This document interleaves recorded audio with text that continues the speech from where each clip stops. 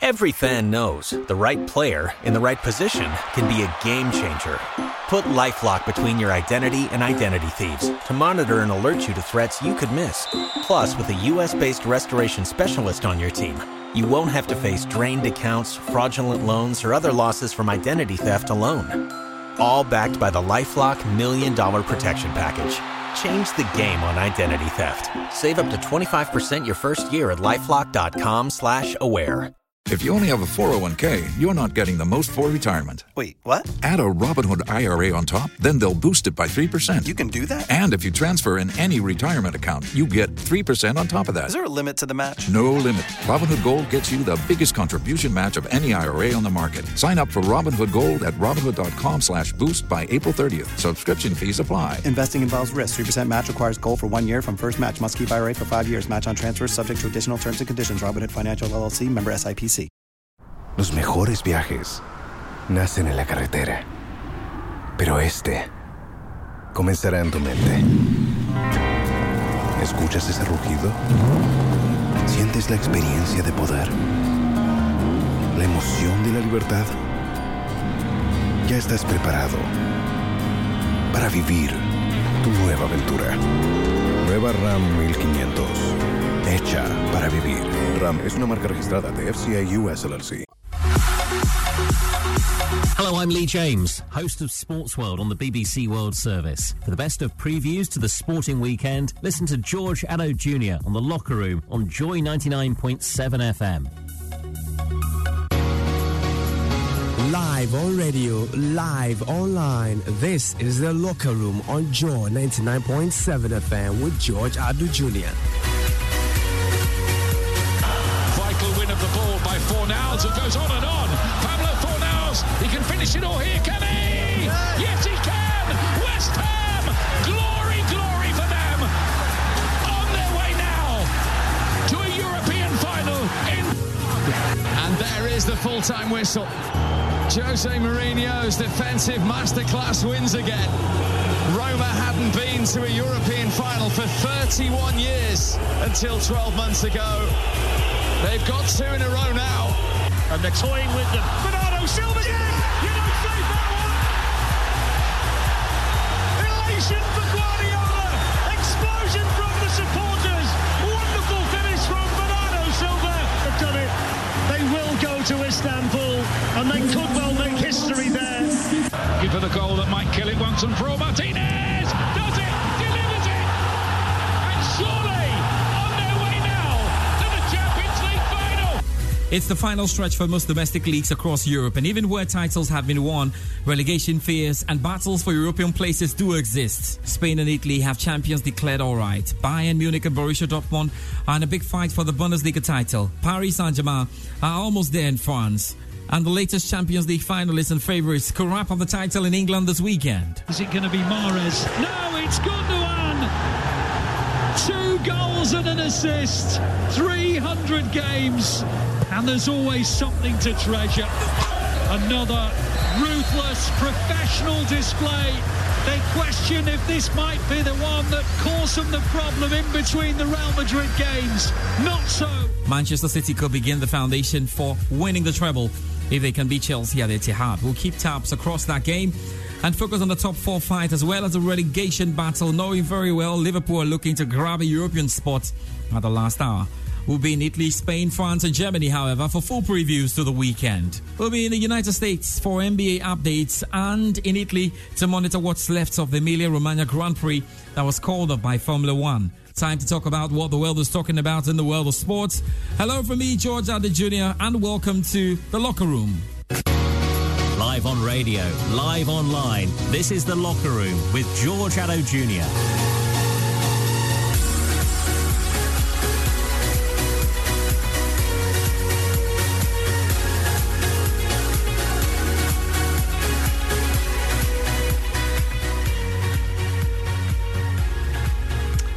Thanks for staying with us on The Locker Room as always. It's a pleasure to come your way with a very pacey preview to the weekend. Remember that you can always get in touch via WhatsApp line or indeed across our social media handles. And we're so excited to get to read your messages as we look forward to what's supposed to be another bright sporting weekend. So let's begin this evening, and we'll start with Formula One. It's lights out, away we go, and unlike yesterday, Verstappen gets away well this time, as does Sergio Perez. Leclerc, little champion, he's coped with the rain here this weekend. Max Verstappen comes to the line, wins the Emilia-Romagna Grand Prix by some distance, and it's a distance from his teammate Sergio Perez, as Red Bull come to Ferrari's backyard and make it a 1-2. And yes, we should have been talking some action to come, but the Emilia-Romagna Grand Prix has been called off this weekend because of major flooding in the region. Discussions on Wednesday between local authorities and organisers of the race at Imola in Italy concluded that the event could not proceed safely. At least 8 people have died and 5,000 more have been evacuated following widespread flooding across the Emilia-Romagna region. Formula One said calling off the race was the right and responsible thing to do. F1 will look at the options for rescheduling the race, but it's considered unlikely to make a return because of the crowded schedule. So let's bring in the F1 writer and broadcaster Inga Strucker. Inga, thank you very much for your time on the locker room. This was so unusual for Formula One to call off this race, but it seems they had no option in this case. It is very unusual, but I have to say, the track was evacuated. All Formula One personnel and media had to leave. I got an email at about just before midnight saying, don't come to the track on Wednesday. We will let you know once the track is reopened. There's a little bridge over the river that is just right next to the racetrack. Santerno, the name of the river is. And that bridge was almost flooded already. So the signs were there.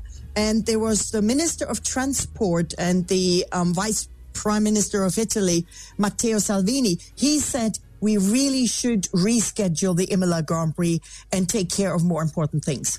Inga, really sad, and no doubt emergency measures are still being taken to make sure everyone in the region is safe. I know the Ferrari team is based there. What have they had to say? Ferrari just sent me a note saying, team boss Fred Vasseur said, on behalf of everyone working at Scuderia Ferrari, I would like to express our deepest sympathy to everyone affected by this terrible tragedy. Emilia-Romagna is our homeland, and it's heartbreaking to see what people are going through at the moment.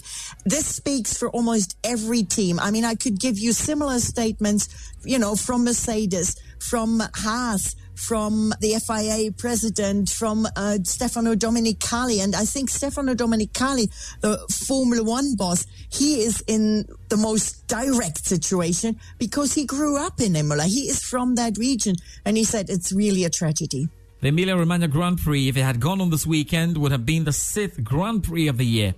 How likely is it that it could be rescheduled for later in the year?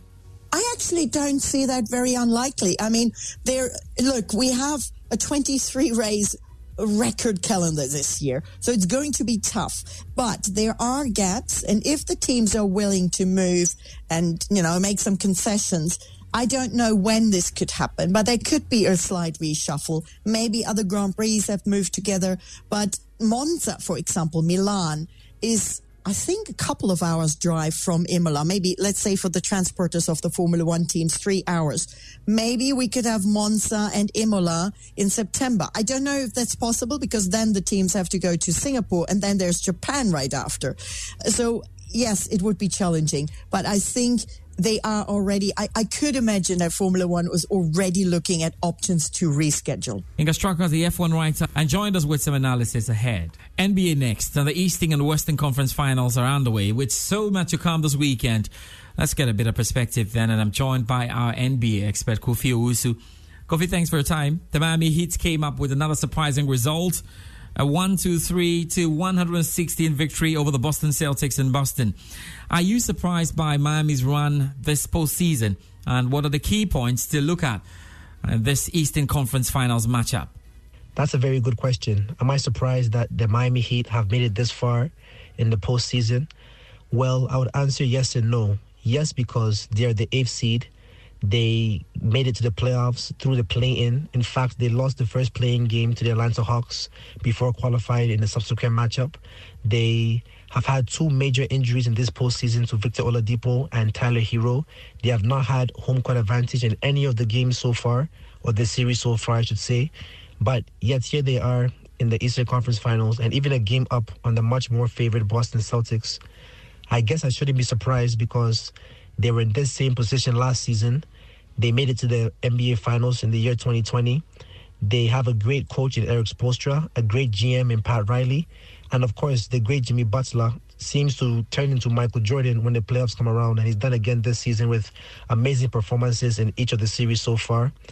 I think this particular series is going to come down to coaching and also the matchup between the two star players. That's Jason Tatum and Jimmy Butler. With the coaching, the Celtics have a rookie coach in Joe Mazzulla. This is his first season as head coach of the Boston Celtics.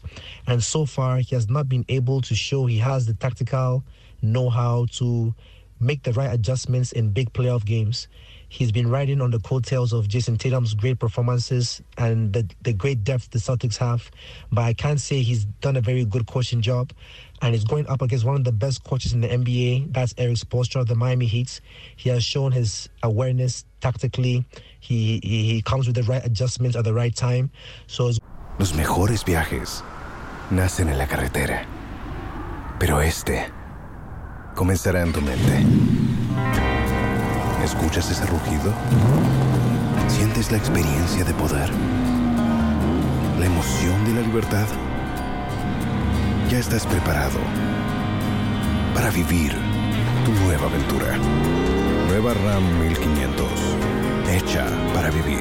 RAM es una marca registrada de FCI US LLC. It's going to be a very big test for Joe Mazzulla if he's going to be able to use his superior team to try and beat a superior coach.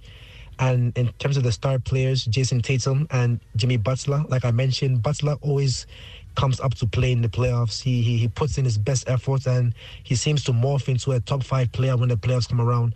Jason Tatum is on and off. Sometimes, like we saw in Game 7 against Philadelphia, he may have an amazing performance. Other times, he seems to disappear.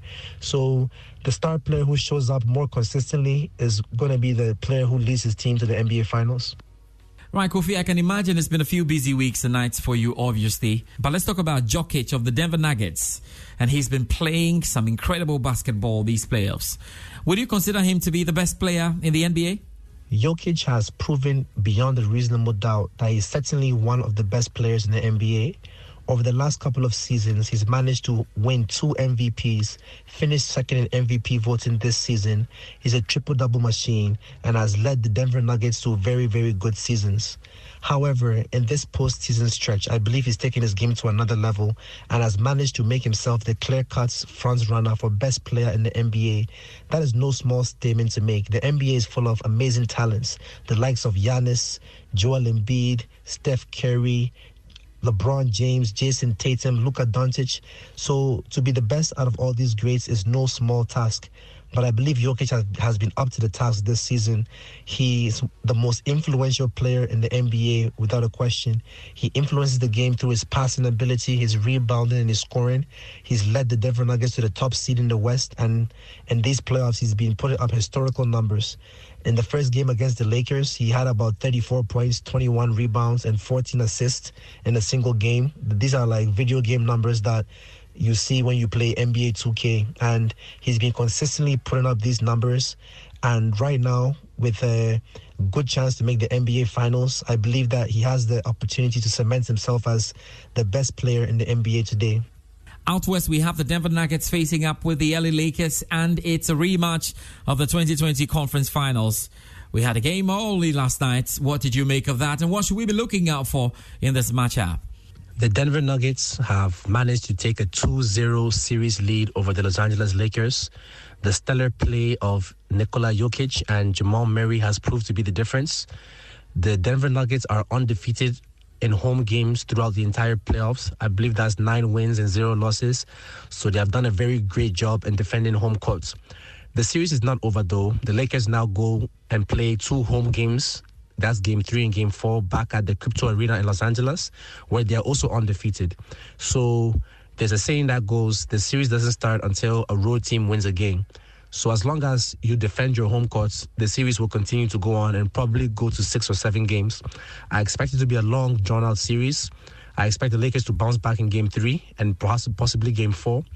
The key to the series, I believe, for the Lakers is going to be their defensive play on Jamal Murray and Jokic, and also Anthony Davis. Although they lost the first game, Anthony Davis had a huge offensive output, scoring 40 points. In Game 2, he came down to only 18 points. One of the difficulties of Anthony Davis's play has been his inconsistencies. He has one great game, then one bad game, one great game, one bad game. But the Lakers are going to need Anthony Davis to be consistent in this series to match up the play of Jokic. And LeBron James is going to have to find a way to be more efficient from his three-point shooting. He has shot quite poorly by his own standards in these playoffs.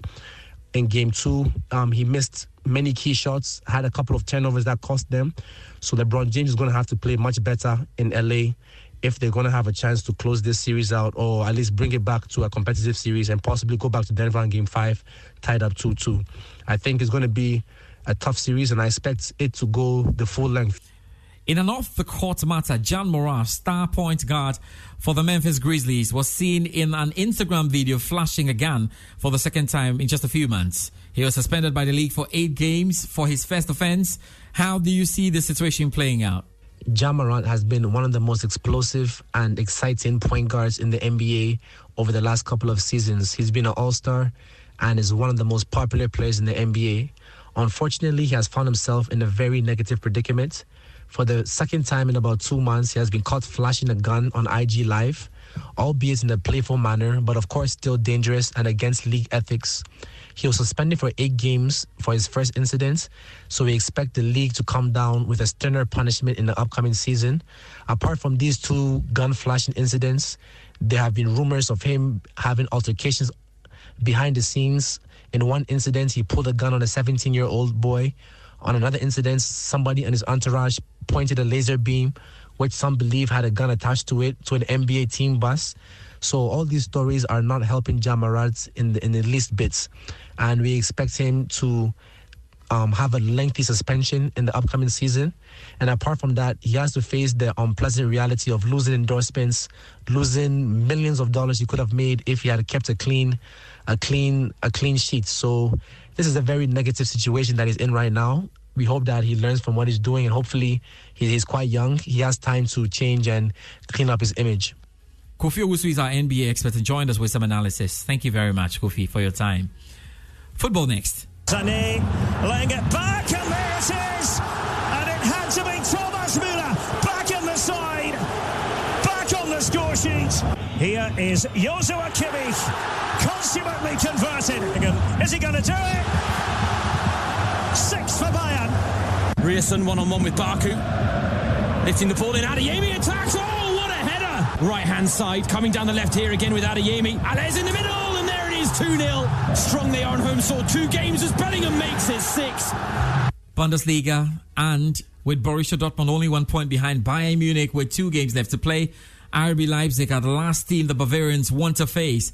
The long ball-based side have not been having a great season this year, but they'll be looking for a win to secure Champions League qualification for next season. So, what should we expect? And this is a game that really could decide the title race.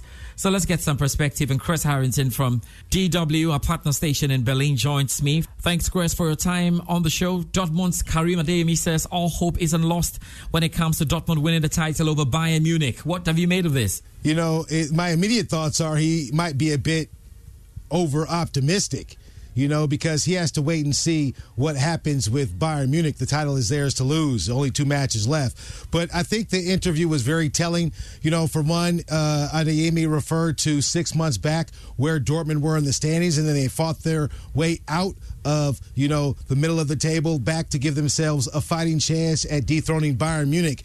You know, Karim Adeyemi has been magnificent for Dortmund. I do believe he is among the young talent there. He thrives. And he just also touched on his roots. You know, he does have Nigerian roots. He talks about how his father, you know, got him to playing football. And as soon as people understood that he had a knack or a bit of talent, he pushed harder. And obviously, Dortmund is the perfect place to be for a young and upcoming talent such as Adeyemi. We can't forget Adeyemi also represents Germany as well, and I do think he will be a threat on the international pitch in years to come. But in terms of winning the title, I mean, come on. All of the reality is we have to wait and see what happens with Bayern Munich and RB Leipzig. That's their only shot, their only hope, to really walk away successfully. We've seen Dortmund in this position before. We've actually seen Dortmund in better positions before, only to allow the title to slip through their fingers. And right now they're playing catch-up. And I think it'll be very telling what happens when RB Leipzig and Bayern meet next match day, as well as Augsburg and Dortmund. Chris, only 2 matches remain this season. Which fixtures could affect the standings? Yeah, well, I touched on Bayern hosting RB Leipzig, in terms of the title chase. What's interesting about this particular fixture, the last time these sides met, it was a draw. And with the draw, Dortmund have hope. Obviously, they're going to have to take care of business. We've seen Dortmund look really good in the last couple of matches, very electric, putting up a lot of goals. And obviously, the title chase is very, very important. And at the bottom of the table, Hertha Berlin. I've touched on this before. Hertha Berlin could very well be ejected out of the Bundesliga, and that's not their only problem. They also have a legal hiccup when it comes to the specific rule of the 50+1% rule. It has to do with ownership of a club to make sure there isn't a majority of ownership. Hertha Berlin, I think, have an infraction in that regard, and they could, even if they are relegated, they could be sent all the way down to the 4th division. So nothing looks good for Union Berlin. The reality is, Hertha Berlin. The reality is they're going to have to win out their season. I mean, they host Bochum, and that's going to be a really important match. Bochum is 6 points off of Hertha Berlin. They only have 25 points. I mean, they're going to have to win and win fast if they have any shot, but I think their story's not over. As I mentioned, they have a little bit of legal fog to navigate themselves through, but very well next year this time we can only have one team standing high and bright in the Bundesliga, and that will be Union instead of Hertha. Before we let you go, Chris, what else has hit your radar? Yeah, Thomas Müller. Thomas Müller has been rumored to be on the chopping block, so to speak. Maybe things haven't really gelled well under him and the new leadership at Bayern Munich, Thomas Tuchel. And it was really interesting, the back and forth. I mentioned this before. Thomas Tuchel not really given a good explanation on why Thomas Müller was not in the starting 11. Well, he was in the starting 11 this past match day, and it proved very productive. He opened up the scoring, which ended up being a landslide victory. Well, Thomas Müller, after that match, he did talk about, his future and what one German publication specifically said about his future. The Bild is what it's referred to. He just basically said he's not fond of having things written to suggest they know his opinions and thoughts. It's all make-believe. That's what Thomas Müller had to say. And also he ended with his heart remains red. I mean, he's Bayern true and true. It would be, just a knock on their legacy, having Thomas Müller be part of the club for so long, to see him depart in, some unfortunate sever of the relationship would be sad, I think, collectively when you look at Bayern Munich. But it's good to see that he's back in the good graces of Thomas Tuchel, back in the starting 11. Only one title for Bayern left to win and defend, and that's the Bundesliga.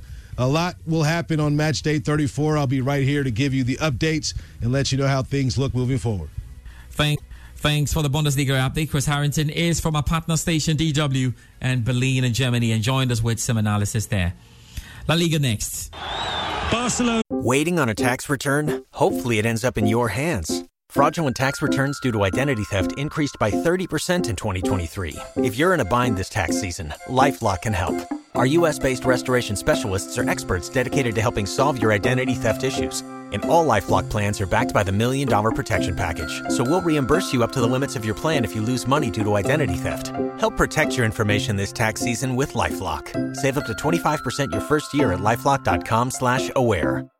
Los mejores viajes nacen en la carretera, pero este comenzará en tu mente. ¿Escuchas ese rugido? ¿Sientes la experiencia de poder? ¿La emoción de la libertad? Ya estás preparado para vivir tu nueva aventura. Nueva RAM 1500. Hecha para vivir. RAM es una marca registrada de FCA US LLC. Are the La Liga champions for the 27th time. Whistles all around the RCD stadium. But the melee of yellow-shirted players out in the center of the pitch. They've done it. in the ground of their rivals, their neighbours, the Espanyol players, heads down. They've got 4 games to save themselves, but Barcelona are the champions. Lewandowski scored on 11 minutes, Balde on 20, Lewandowski again 5 minutes before half-time. Koundé made it 4 on 53 minutes. Puado and Joselu with the consolation goals, but Espanyol disappointing tonight, and Barcelona worthy champions. Well, Barcelona sealed their first La Liga title since the 2018-2019 season with 4 games to spare after a stylish win at the home of city rivals Espanyol. Barcelona have 85 points, 14 more than their nearest rivals Real Madrid, with 12 points left to play for. It is their first La Liga title since club legend Lionel Messi left in August 2021, and the first since Xavi was appointed manager in November 2021. But there's certainly more to fight for in La Liga, and we're now joined by our La Liga expert David Whitworth, who also reports for Real Betis. Thanks, Dave, for your time, and we must begin with the dismantling of Real Madrid in the UEFA Champions League by Manchester City. That was a difficult watch, I guess. Was Manchester City overpowering and steamrolling Real Madrid by 4-0. It was a masterful performance from Manchester City, a classy performance from the Sky Blues, and a performance for the ages, a performance that will be remembered for many a year. The City team are on a roll at the moment, 23 games unbeaten, and this arguably was their best game of the lot and best game of the season.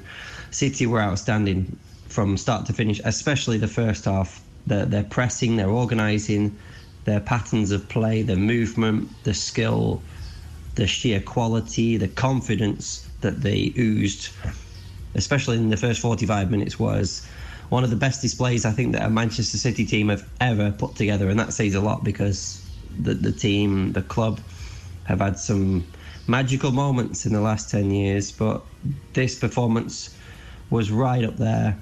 Every player was shining. The likes of Jack Grealish, who's had a lot of frustrations and stick from the press and from fans about his 100 million price tag.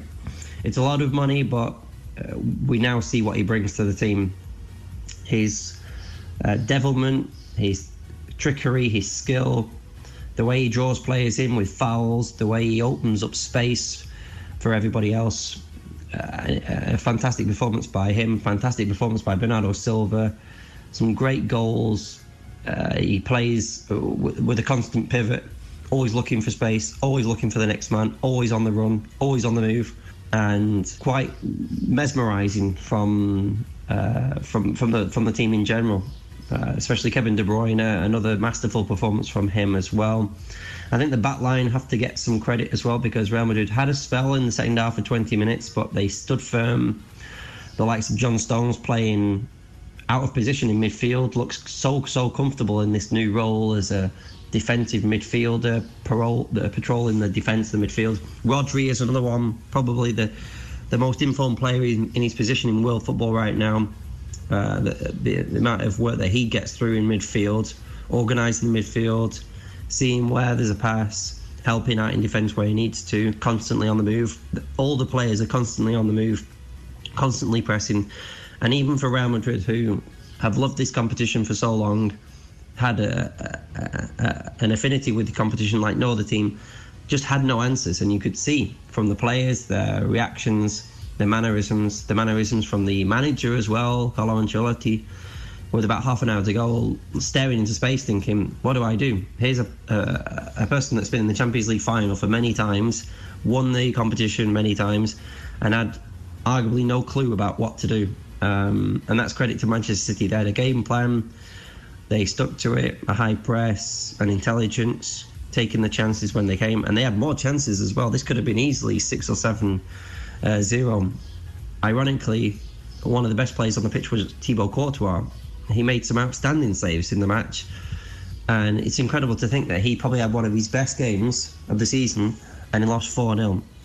Frightening to think, really. But it was an incredible performance from Manchester City, a City that are coming of age. It was a performance of the ages, and well and truly dismantled what has been a top-class Real Madrid team for many a year. You could see in midfield especially the legs couldn't keep up with City, and you can understand why they're looking at Jude Bellingham to bring in some youth and some youthful intelligence into that midfield for next season.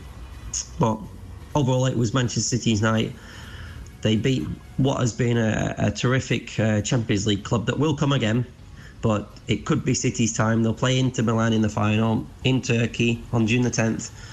Should be a really great final. Inter Milan getting through against AC Milan in the derby, so they can't be overlooked. But City will be heavy favourites going into this match and going for what would be a first treble in English football since Manchester United in 1999.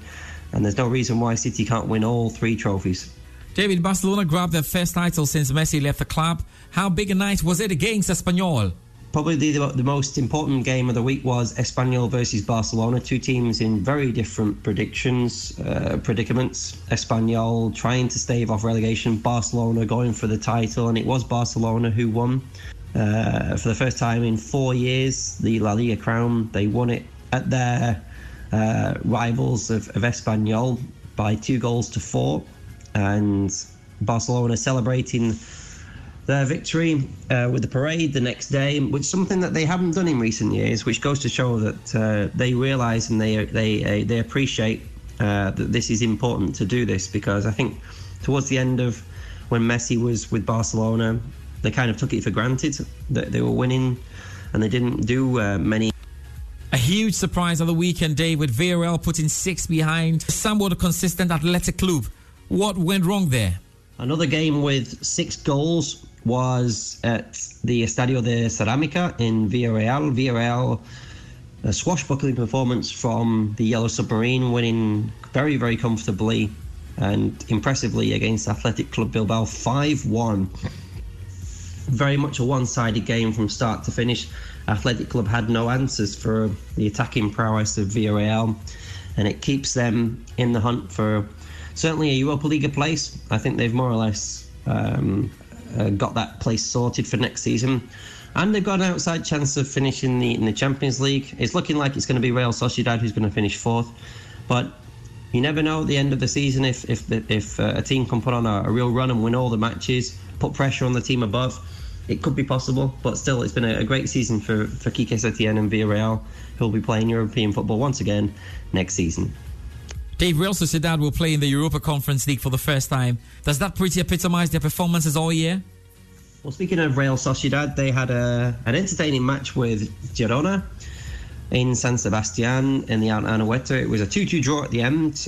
Creditable performance from Girona, coming back football overall, and they've hit form at the right time. The likes of Stuani, who's a vastly experienced veteran, Uruguayan international, knows La Liga like the back of his hand. He's been vitally important for the team, and it could well be that they're playing European football next season. As for Real Sociedad, it's another point on the board. They should do enough to get the Champions League spot. They've been a really, really great team to watch this season, and I think they are thoroughly deserving of finishing in that 4th spot. Dave, Valencia are now 3 points ahead of the relegation threat. It's demotivated Real Madrid next. Can they find important points here? A big, big win for Valencia at Celta de Vigo in Balaidos by 2-1. Valencia showing a lot of fight in recent matches. They've won 3 out of the last 5 games to really get themselves out of trouble. They're still not out of the woods yet, though. They're only 3 points above the relegation zone, but they're showing a lot of fight, a lot of steel that there clearly wasn't only a month ago. It's a big, big win for the Valencian club. Got a big match against Real Madrid at the weekend, but a Real Madrid team that are playing for nothing now, and they'll be heavily hurt after that dismantling of Manchester City. So it could be a good time to play Real Madrid. I think 3 more points for Valencia might just be enough to keep them up. And what was looking a really precarious situation a month ago has suddenly changed, because they've hit form at the right time. They're getting the points on the board. And saving their season, because it would be an absolute disaster for them to play in the Segunda Division next season, especially the fact that their rivals Levante have always been in the shade of Valencia. Los mejores viajes nacen en la carretera, pero este comenzará en tu mente. ¿Escuchas ese rugido? ¿Sientes la experiencia de poder? ¿La emoción de la libertad? Ya estás preparado para vivir tu nueva aventura.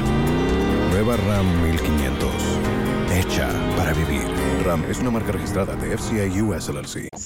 Have a realistic chance to come back to La Liga, and it would be very, very sad for them to be relegated and see their rivals, inferior rivals, according to them, back in La Liga next season. But at the moment, Valencia have hit form at the right time and potentially staying in La Liga for next season. Thank you very much, Dave. Dave Whitworth is our La Liga expert and joined us with some analysis as we look forward to what should be a great one. Serie A next, and yes, Napoli are champions, but relegation battles, top four tussles, and clubs' performances in Europe are all huge discussion points. Joining us as always is our Serie A expert, Sicho Esrim. Sicho, let's begin with Internazionale's huge feat of making it into the UEFA Champions League final, and for the first time since 2010. Does that describe the season they've had? Yeah, Joe, this is absolutely the place to begin with. Internazionale in Milano, qualifying of getting into the Champions League final, it's huge. It really is.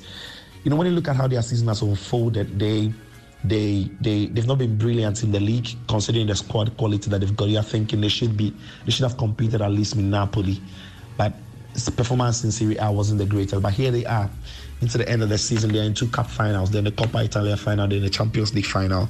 Spectacular stuff. I must also be quick to say that they are run into the Champions League final.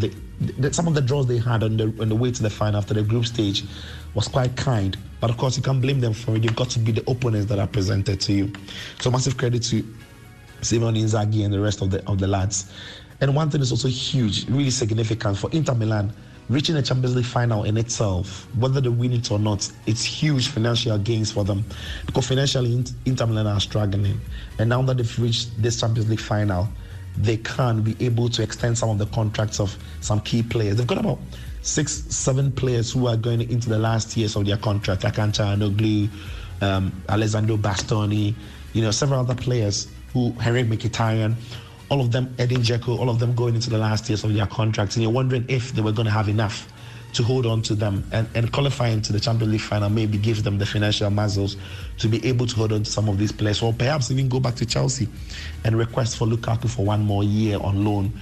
So yeah, I think it's a big deal for them. I mean, I'm sure those at the administrative levels of the club are excited financially and of course sporting wise. For the fans, they'll be on a different cloud celebrating the fact that they've made it into the Champions League final against Man City in Istanbul. So yeah, credit to Milan. They've done a great job coming this far, and Simone Inzaghi yet again proving he's the man for the Cups. What did you make of the attempts by Juve, Fiorentina, Roma all to make the Europa Conference and Europa League finals? Yeah, unfortunately for Juventus, I mean, they just fell short. They just fell short. But I mean, it's Sevilla, isn't it? It's the Europa League. We are very, very comfortable to talk about Real Madrid in the Champions League, but I don't think many people also give credit to Sevilla for what they achieved in the Europa League. And I just thought after Vlahovic got Juve in the lead, the thinking would have been that Juventus could defend it because they've got good defenders there when they want to defend and make it difficult for the opponent. But Sevilla on the day, their fans were amazing. The atmosphere was brilliant, and Suso popped up with a brilliant goal. Then in extra time, as soon as Chiesa missed what maybe he expected him to have done better with, the attack on the other end results in a goal where Lamina heads into the back of the net. So Juventus will be hard done by. It's in the last 35 years. It's only the second season that Juventus are going trophyless, and they've gone trophyless back to back, all under Allegri since he returned to the club. Hasn't been the return that Juventus were expecting, but when you put into context how this season has unfolded, the board resigning, being dictated 15 points and regaining those 15 points temporarily, key players that is signed having worked according to plan. Yes, I have a feeling that Juventus just this season have been in too many troubles, and if they qualify for Champions League next season, if they keep these 15 points, that will be huge for them, But again, a club like Juventus going a whole season without a trophy in 2 successive seasons, it's a big deal in Italy, it's a big deal in Turin, and I think Allegri will be under pressure. But yeah, that was against Sevilla in the Europa League. And of course, massive credit to Fiorentina in the Europa Conference League. They in the first leg lost at home. They've gone to Basel in Switzerland to win by 3-1. And this season, and they've come into form at the right time of the season, Fiorentina, because at the turn of the year, at the start of this year, 2023, they've played some brilliant football in Serie A, and they've carried that into Europe when they've played, and here they are in the Conference League final. What can we say about the other one? Jose Mourinho, he's really the special one, isn't he? I mean, for Jose Mourinho to last season win the Conference League with Roma and qualify them to the Europa League and now get into the Europa League final. We know Roma now are struggling to get into the top 4, but qualifying to the Europa League final means that they are 90 minutes away from qualifying to the Champions League, which is huge money and huge gains for Roma. So I think, Jose Mourinho has done an incredible job. They come up against Sevilla, who love this competition, but we know Jose Mourinho in CAF finals is almost unbeatable. That is what spices this final up. So Roma, kudos to them. Fiorentina, kudos to them. Juventus had luck coming into this one. So they've got, in each of Europe's final games in the Champions League, Europa League and Conference League, there's an Italian rep. So all the best to these Italian reps going into those games. Sergio Paul Pogba returned to Juventus, but there has been very little talk or real impact on the pitch. Was it a good move in the first place? Yeah, the Pogba issue is a sad one. It really is. Juventus sold him to Manchester United. It didn't quite work out according to what many expected him to turn out to be at Man United. He returned to Juventus as a free player.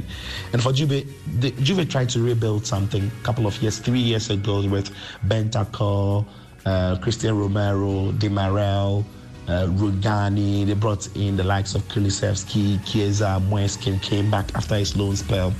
They wanted to build a new core with youngsters, but what they realized that it wasn't working. Most of them just couldn't live up to the billing. So after they let most of them leave the club, or all of them leave the club at a certain level, they went back to the old ladies kind of thing, where the likes of Angel Di Maria comes through, Paredes come through. They bring in Bremer, who's an assured defender from Torino. They bring in these players knowing that they can count on them for this season, next season, while they try to, look within the academy and get a better team for the future. But Pogba was supposed to be the player who they were going to build the team around this summer. It wasn't to be. He's coming, he's had his own injury worries. And it's a shame, because when Pogba had been fit, he was being eased into the team gradually, playing few minutes. I remember last week in the Europa League game, he came on in the game against Sevilla, provided an assist, which Gatti got his head onto it. Then in the game against Cremonese, I'm thinking it makes sense. It makes sense that you start Pogba against Cremonese, because it is a game where you're expecting Juve to dominate possession. The intensity is not going to be great. You can have a run out there. Pogba starts, and in the 22nd minute, Pogba is injured. I think it's been a disastrous comeback to Juventus. And also he doesn't have an easy relationship with the Juventus fans, because many have said he's the highest paid player at the club. Meanwhile, he's not played football. Juve are in financial crisis. The fans are saying that he should give up half of his salary. Some quarters have said, but Pogba should show love to the club, give up half of his salary because he's not played enough football. So there's plenty that is being discussed about Pogba's, disastrous season at Juve. But on a human level, you've got to feel for Pogba. He wants to play the game, he wants to be on the pitch, but his body's just not allowing him to be there. And you can imagine what he's going through at the moment. And I think it's a difficult time for him. You could see the reaction from Di Maria when Di Maria actually grabbed him and escorted him down the tunnel when Pogba came off injured the last time out.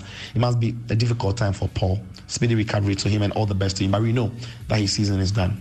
So then how will the weekend's games impact the intriguing top 4 race in Serie A?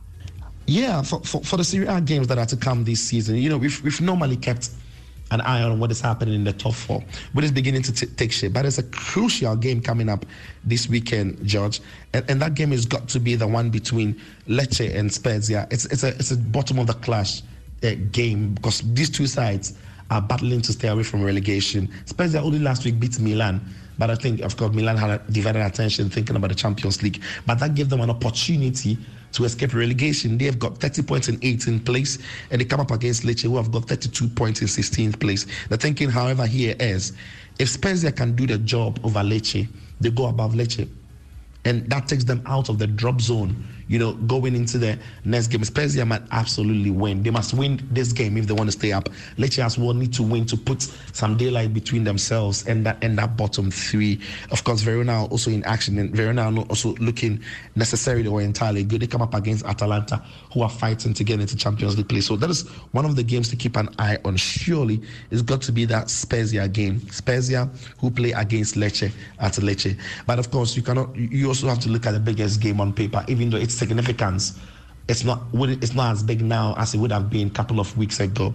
It's Inter Milan who traveled to Naples to play against Napoli. Napoli are already champions. You wonder if they've got the motivation to play above themselves and win. But Inter, however, then also know that the top four is not all done yet. Even though they've got the players to do the job, they know that they still need a couple of wins, at least 2 more wins to confirm a place there. So that would make that fixture a bit more feisty. And the other game then you might want to keep an eye on for entertainment would be Torino and Fiorentina. Torino playing some very good football. Fiorentina as well have shown in 2023 that they can be a very exciting team to watch. These are the games you probably want to keep an eye on going into the game. Milan need to win against Sampdoria to keep their Champions League hopes alive. ¿Escuchas ese rugido? ¿Sientes la experiencia de poder? ¿La emoción de la libertad? Ya estás preparado para vivir tu nueva aventura. Nueva Ram 1500, hecha para vivir. Ram es una marca registrada de FCA US LLC. Roma, after a very difficult game against Leverkusen, didn't have enough in the tank to beat Salernitana at Olimpico. I think the answer is yes. So some exciting games coming up in Italian Serie A, George. Thank you very much, Sicho Stream. He joined us with some analysis on Serie A. Now time for the Joy Sports BBC Two-Way series, and I had a good chat with my colleague John Bennett on a number of issues on the UEFA Champions League in midweek and, of course, the English Premier League games to come this weekend. Enjoy this.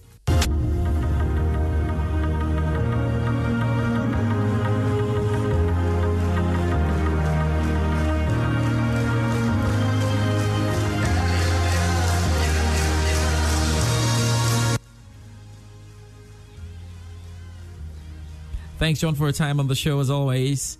And there's no better place to begin than the action we witnessed in the UEFA Champions League in midweek. Manchester City blew away Real Madrid at Etihad, much to the surprise of the bookmakers. Where does that performance rank in a list of iconic UCL games? Well, it's right up there, isn't it, George? Incredible performance. The pundits, the experts saying that possibly that was the greatest team performance by a side managed by Pep Guardiola, which is massive praise when you consider the Barcelona team from 2009 that won the Champions League and the 2011 version as well of Barcelona that also won the Champions League. So, that is massive praise, and I was blown away by the performance. Real Madrid, as you say, were blown away as well, particularly in the first half, the intensity, the way they took the game to Real Madrid. I thought the atmosphere at the Etihad Stadium was incredible as well. That often gets criticised, but I think that those Manchester City fans, they've been through some tough times over the last few decades, and the last decade or so, since 2008, they've been through some fantastic times, but they still know how to create a fantastic noise, those fans.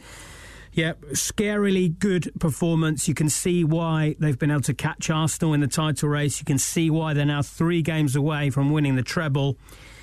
And they're massive favourites for the final. John, what have you made of the matchup in this season's Champions League final? Can you see any way that Inter could cause Manchester City problems, considering City's incredible performance in the semi-final second leg? Well, Inter are huge underdogs, and I say that very respectfully. I've actually been a bit angry with the disrespect shown to Inter for getting to the final. Everyone, well, not everyone, but some pundits, experts were saying on Wednesday night that Real Madrid, Manchester City is actually the real final. This is the real final, which is rubbish. No, Inter are in the real final. They had to work really hard to get there. People are saying they had an easier run to get to the final. Well, they had a group that had Bayern Munich and Barcelona. Then they had to play Porto. Fair enough, they were favourites for that game. Then they had to play Benfica, who have been in brilliant form in this season's Champions League. They beat them. Then they had to play a local derby against AC Milan. Yes, AC Milan haven't been great this season, but they are the current Serie A champions.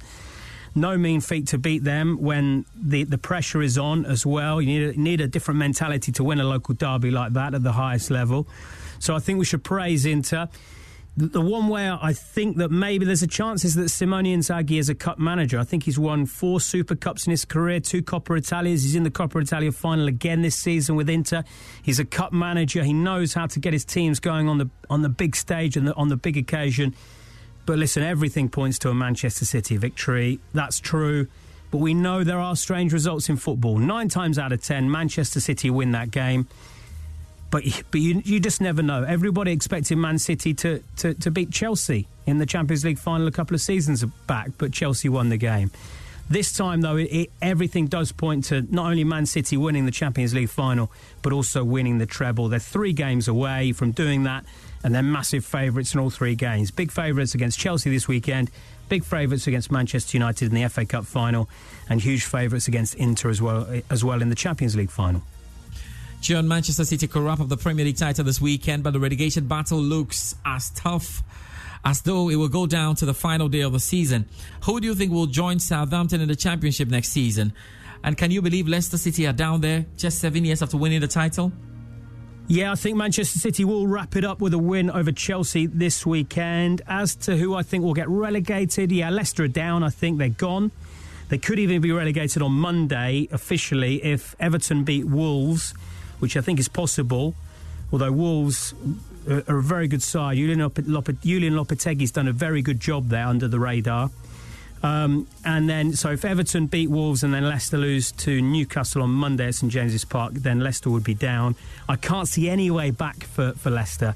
If you'd asked me at the start of the season, do I think Leicester could be anywhere near relegation, I'd have said no with the quality in the squad. But over the last few months, I've seen a team that is lacking character, lacking personality. I'm sure they are trying their hardest. I'm sure they are, but it doesn't look like that on the pitch. Doesn't look as though there's much fight.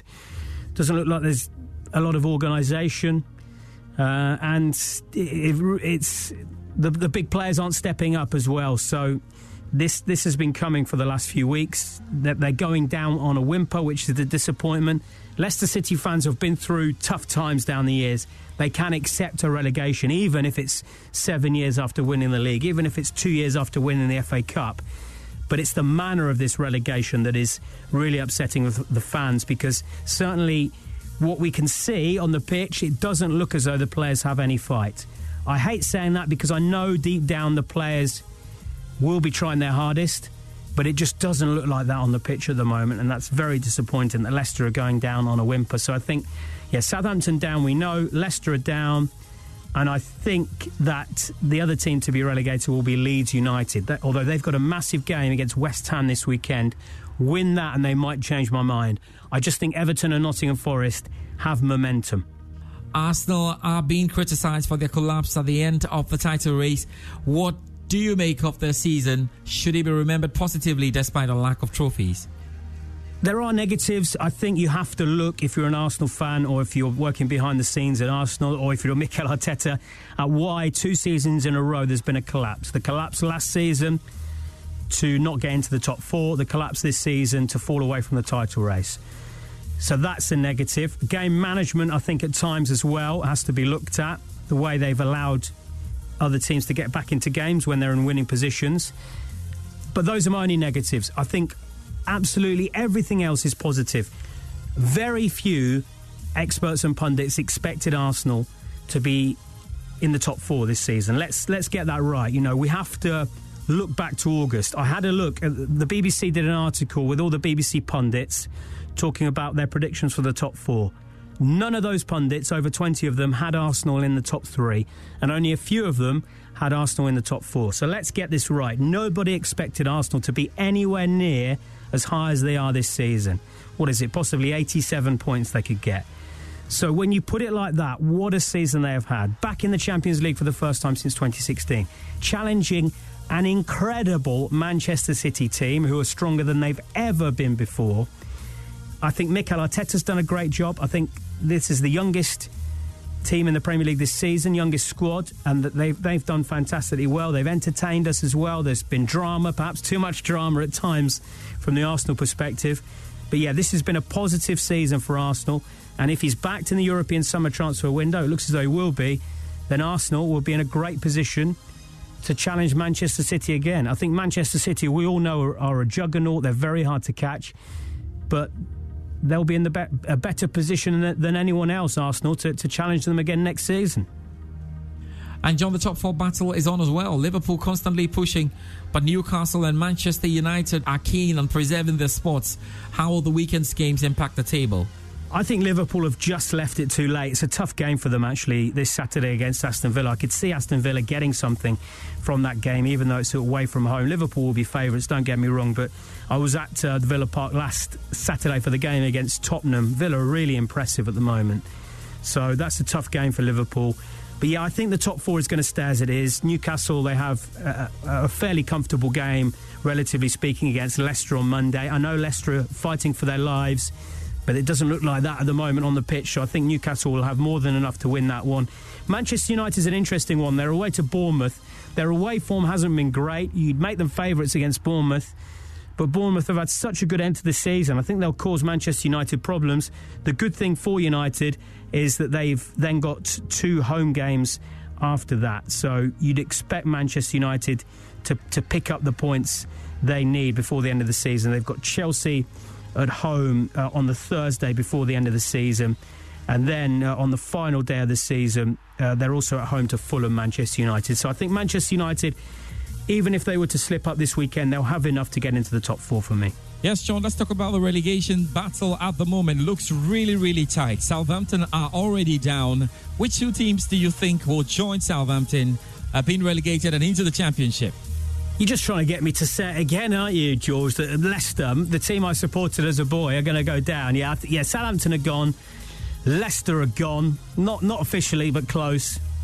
In my eyes, they're relegated anyway. And then I hope I speak to you next week and I've been proved completely wrong, by the way. And then, yeah, I do think Leeds will be the team that joins them. I just think Nottingham Forest and Everton, they've just got the momentum.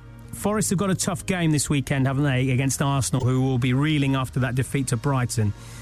But still, I just have a feeling that they've got enough and Everton have got enough. And despite the improvement of Leeds under Sam Allardyce, I think Everton and Nottingham Forest will just have enough.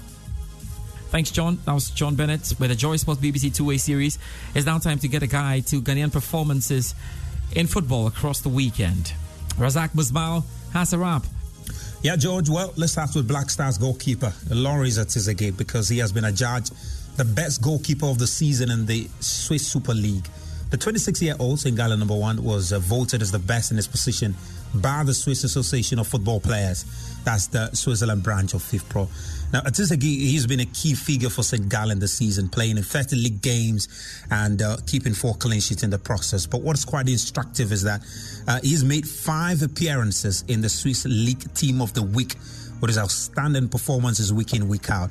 And even for the first half of the season, he was voted the best goalkeeper in the Swiss Super League. We wait to see if these performances and laurels will even earn him a move away from the Swiss League to maybe some of the more competitive leagues in Europe. But impressive performances for the Black Stars number 1 goalkeeper, and big congratulations to him. Well, in England, it's all over for Ghana's duo Kamaldeen Suleiman Mohamed Salisu in the Premier League, following Southampton's official relegation to the Championship. For Salisu, he is highly tipped to move from the club at the end of the season, but for Kamaldeen, and having been signed on a record fee, it is quite certain he will be with the team in the Championship and help them to return to the top flight as soon as possible. They will play their last but 1 game on Sunday against Brighton Hove and Albion. Well, elsewhere, Nottingham Forest is not yet over. It's not yet over for Andre Didier, because they will continue to fight to avoid a drop.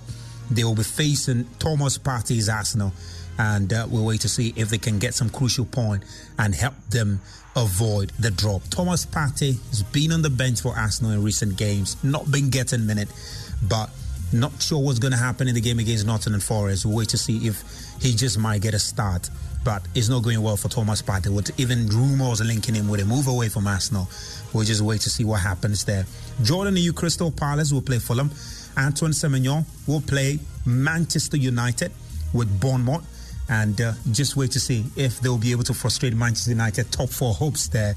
But in the Netherlands, Mohamed Kudus has returned from injury, and he played his second game since his return.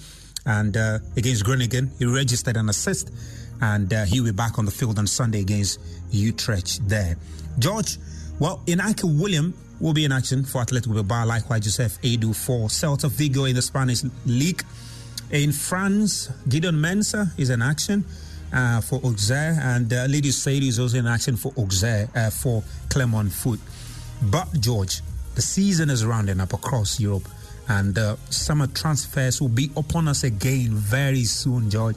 And already there are rumors linking some Ghanaian players to clubs. You know, Thomas Partey, Mohamed Salisu, there are rumors linking them to some clubs. Even Daniel Amate, Leicester City's Daniel Amate has been linked to AC Milan and all of that. We'll keep tabs on all of that and, follow all of that very closely and bring you up to speed on what happened. So we're just waiting for the season to end. 2-3 games for the seasons to end, and we'll see where the Ghanaian players will end up being. Mohamed Kudus to Manchester United, Joseph Pintil to Newcastle United. Well, these are all rumors, and we wait to see what happens, George. Thank you, Razak Muswal, for that. Michelle Quino has a lowdown on the key sporting action you should keep an eye on this weekend. There are 4 title fights to look out for this weekend. Yes, 4. And definitely the biggest of them all is Vasily Lomachenko's 12-round challenge for the undisputed lightweight championship. The name Vasily Lomachenko rings a bell, no? Yes, the Mexican was the same one who defeated Richard Commey in 2021. But now he takes on younger opposition, Devin Haney, the undisputed lightweight champion. The bout, billed as checkmate, is expected to be like a high-speed chess match, as both boxers, as fiery as they are also witty. This bout could have come 3 years ago when Lomachenko was the unified lightweight champion and Haney wanted a shot. But the Mexican's camp was unconvinced with giving the young, unproven American a chance. And then that same year, Haney made a promise of never ever going to lose to a white boy. In October 2022, Haney beat George Kambosos Jr. for a second time to retain his undisputed lightweight championship and become the youngest ever undisputed champion in the modern era of boxing. But with that promise of never ever losing to a white man, tomorrow is the day, so let's see how it goes in Las Vegas. The 3 other title bouts slated for the weekend are Katie Taylor's challenge for Chantel Cameron's undisputed junior welterweight championship. Meanwhile, Josh Taylor, nope, not his brother, will defend his junior welterweight title when he faces Teofimo Lopez. Yes, Lopez is another familiar name. He knocked out Richard Commey to win the IBF title in 2019. And now he bags up a challenge for Taylor's belt in a 12-round piece. And the final title fight for this weekend is Stephen Fulton's WBC and WBO junior featherweight title defense against Naoya Inoue.